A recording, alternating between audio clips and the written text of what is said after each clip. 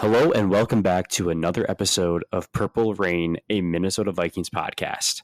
I'm your host, Matt, and on this episode, we're going to take a look at the Tampa Bay Buccaneers depth chart and look ahead at the Week 1 matchup against the Bucs and the Vikes. Let's do this. So, not too long ago, the Tampa Bay Buccaneers were led by Tom Brady, the GOAT. He retired this offseason, and now the Tampa Bay Buccaneers are led by Baker Mayfield and Kyle Trask. So my thoughts on the Vikings opening up against the Tampa Bay Buccaneers, I actually like this matchup for them, especially for it being at home and looking at the rest of our schedule. We finished first last year in the NFC North, so obviously we're going to have a first place schedule. We have one of the tougher schedules in the league this year, so it is nice that we kind of get this one, but we also cannot look past this Tampa Bay Buccaneers team. They're a talented team. However, I've mentioned in previous episodes that you got the Bucs week 1, but you also have the Eagles week 2, and then you got the Chiefs, and then you got the Chargers, and then you got a gauntlet there in the beginning. The Bucs are probably the easiest opponent that you're going to face. Also, quarterback wise, Baker Mayfield doesn't stack up to Jalen Hurts, Justin Herbert, and Patrick Mahomes. He's in a different tier than them. So I want to break down the Tampa Bay Buccaneers depth chart. Let's look at the strength between their position groups and the Vikings position groups, and then we'll kind of go from there. And at the end of this episode, I will give a prediction on what I think the final score will be. Let's move on to the Buccaneers depth chart. Okay, so the Tampa Bay Buccaneers at quarterback. It was a battle all offseason between Baker Mayfield and Kyle Trask. The veteran Mayfield ended up getting the edge and the nod to be the starter at the beginning of the season. So week 1, the Minnesota Vikings will be taking on Baker Mayfield, leading the Buccaneers offense with Kyle Trask backing him up. I think we clearly have the edge in the QB department. Baker Mayfield, honestly, I think it's crazy to think that he was the number 1 overall pick, 4 or 5 years ago? I mean, or maybe even it's been longer. The thing with him is he's shown flashes, but he's never really taken that next step. And now he's, kind of considered a journeyman, right? Started with the Browns, then went to Carolina, then went to LA. Now he's with the Bucs. I mean, that's 4 teams. That's kind of a lot in 5 or 6 years or however long he's been in the league for. But you can't look past Baker Mayfield. He's a competent starter in this league, and I do think, like I said, the Vikings have the edge with Kirk Cousins in the quarterback department, but we do have a young secondary, so we might take our lumps in this game, but we also have some veterans that can help out, such as Harrison Smith, and I trust Brian Flores' scheme against the Tampa Bay Buccaneers offense. All right, let's move on to the running backs. We got Rachaad White as the starter, Chase Edmonds as the backup, along with Keyshawn Vaughn and rookie Sean Tucker. I think this is a solid running back group. Obviously, it was led by Leonard Fournette last year. I believe he's a free agent now. He's no longer with the team. I don't know. I think we still have the edge in the running back department with Alexander Madison. I mean, we got Madison, we got Chandler, and we have Gaskin as our running back committee. And I still think that we edge out the Buccaneers. Their passing offense, I think they're going to be a passing offense. Just, like we'll get into the next position group, but with Evans and Godwin as your wide receiver in 1 and 2, I think we should be game planning for them pass it more often than run it. All right, wide receivers. We've got Mike Evans and Chris Godwin as the starters, and in the slot, the Bucs have rookie Trey Palmer as the starting slot receiver for them. Their backups are Devin Tompkins, Raheem Jarrett, another rookie, and Russell Gage. However, Russell Gage is on the IR. I'm not going to lie, this is a pretty sweet lineup that the Bucs are putting out at wide receiver. Mike Evans, I mean, if he continues playing, he's going to be a Hall of Famer, in my opinion.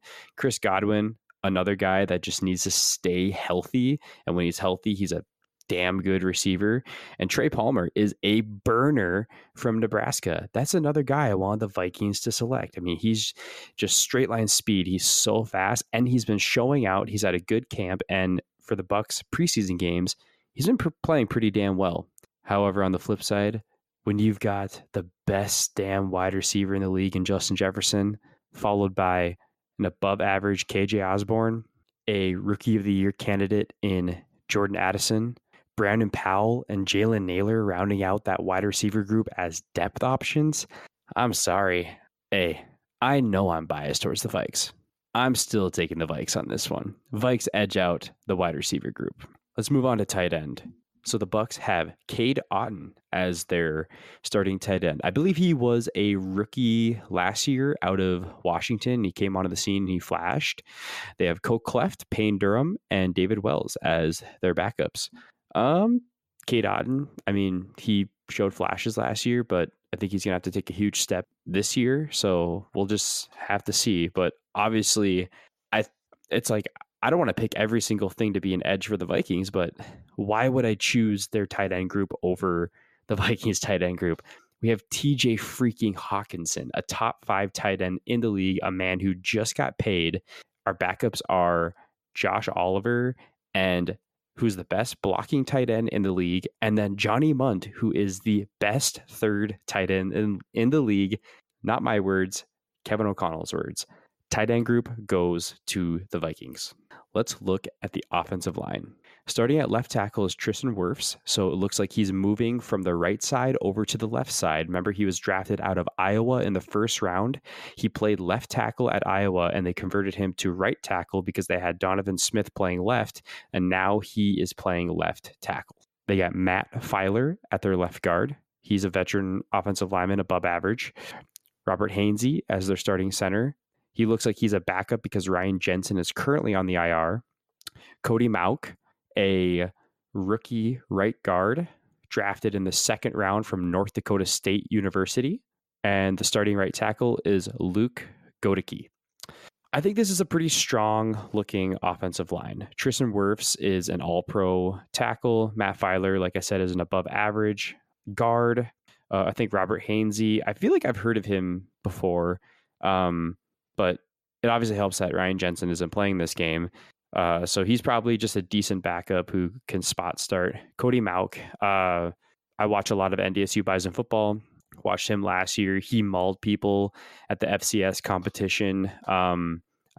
He did really well at the Senior Bowl. He's been playing. He had a great camp. He's been playing well in the preseason. He is a rookie, though, and rookies are going to take their lumps, especially in the first half of the season. So we'll have to see what happens there. And then Luke Godicke, don't know anything about that dude. I'm not going to sit here and lie to you guys and say, oh yeah, that guy did this and that guy did that. No, I have no idea. But compared to our offensive line group, I honestly think I give the Bucks an edge. Like, we have stalwarts at the tackle positions in Christian Darrisaw and Brian O'Neill, but our interior offensive line is so suspect. Like, yeah, Garrett Bradbury is a veteran center who's above average, but he can get totally bulldozed sometimes. Ezra Cleveland, great at run blocking, terrible pass blocker. Ed Ingram, I don't know. I guess the grade's inconclusive on him right now because he's going into his second year, but as a rookie, he was one of the worst guards in the league. So yeah, I think I'm going to give the Bucks the edge in this department. Let's move on over to the defensive side of the ball. The Tampa Bay Buccaneers run a base 3-4 defense. Let's start on the defensive line. So starters on the defensive line are left defensive end, Kalijah Cansey. He is a first round pick. He's a rookie out of Pittsburgh. He's being compared to Aaron Donald, by the way, which it's like, hey, yeah, let this guy play a few games before you start throwing that name around. Nose tackle Vita Vea, all pro, great player. And right defensive end, Logan Hall, with backups Mike Green, Greg Gaines, and William Golston.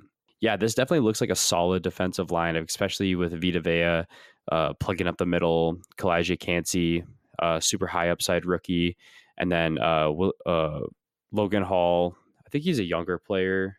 Let me look real quick if my computer lets me. Yep. So he was actually second round pick 2 years ago. So another young player with high upside.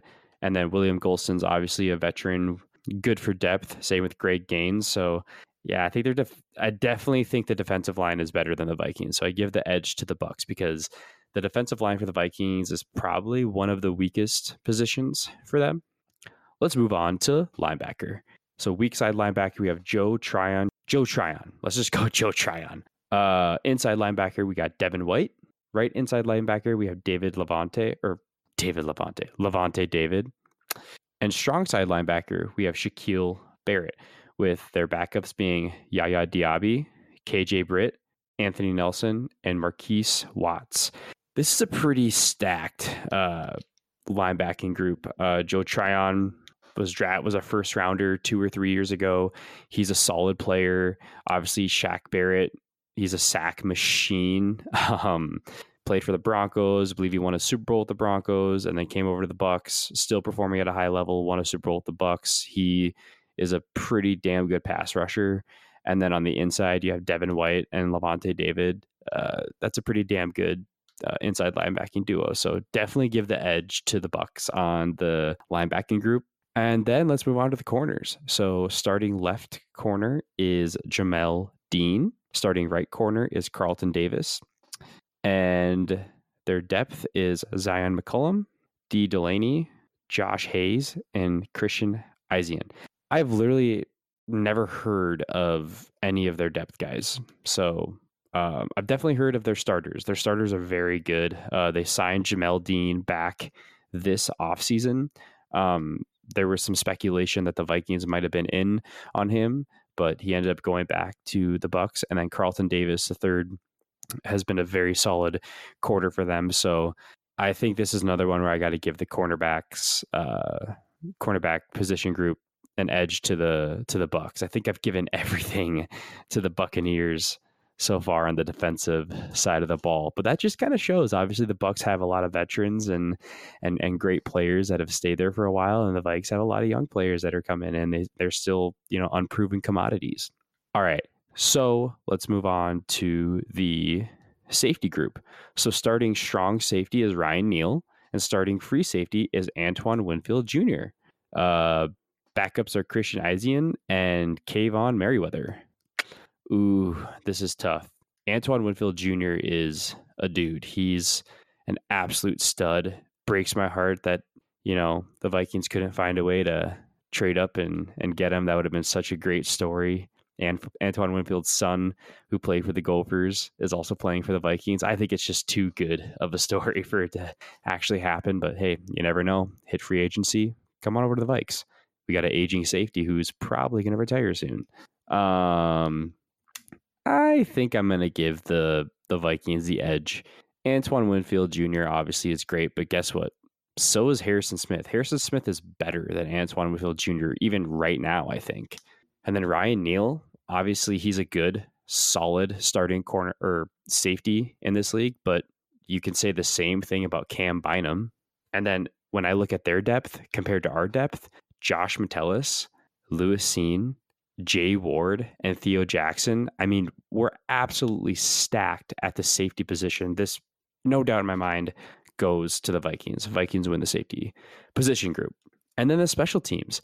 So their starting place kicker is Chase McLaughlin, and their punter is Jake Camarda. Obviously, for the Vikings, we have Greg the Leg Joseph and Ryan Wright.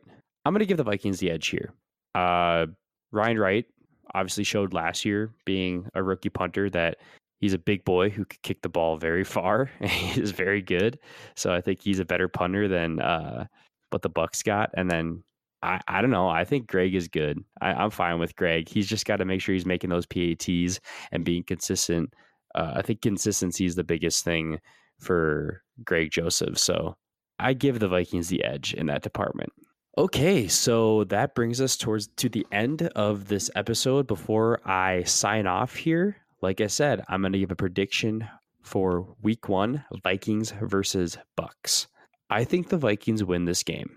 I'm torn between saying I don't want to say they're just going to absolutely obliterate the Bucs, because I don't think that's going to happen. Especially, I've kind of changed my tune now that I've gone through their depth chart. Their defense is really good.